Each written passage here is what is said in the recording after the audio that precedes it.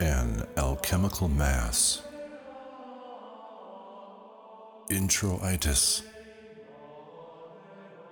Our Lord, fount of goodness, inspirer of the sacred art, from whom all good things come to your faithful, have mercy.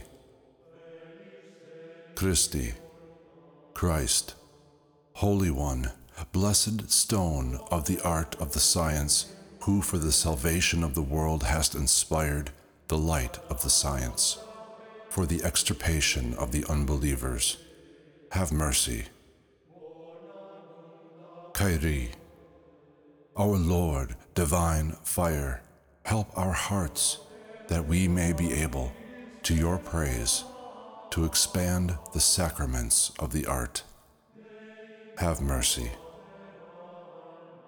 Graduale, he descends like rain upon the fleece, and as showers falling gently upon the earth. Alleluia. O blessed Creator of the earth, whiter than snow, sweeter than sweetness, fragrant at the bottom of the vessel like balsam. O salutary medicine for men, that cureth every weakness of the body. O sublime fount whence gushes forth truly the true water of life into the garden of thy faithful. Ave Maria. Hail, beautiful lamp of heaven, shining light of the world. Here art thou united with the moon. Here is made the band of Mars and the conjunction of Mercury.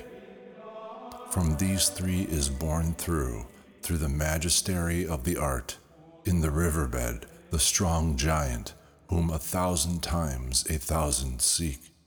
When these three shall have dissolved, not into rainwater, but into mercurial water, into this our blessed gum, which dissolves of itself, and is named the sperm of the philosophers.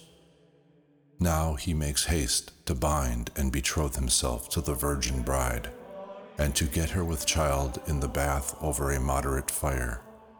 But the virgin will not become pregnant at once unless she be kissed in repeated embraces.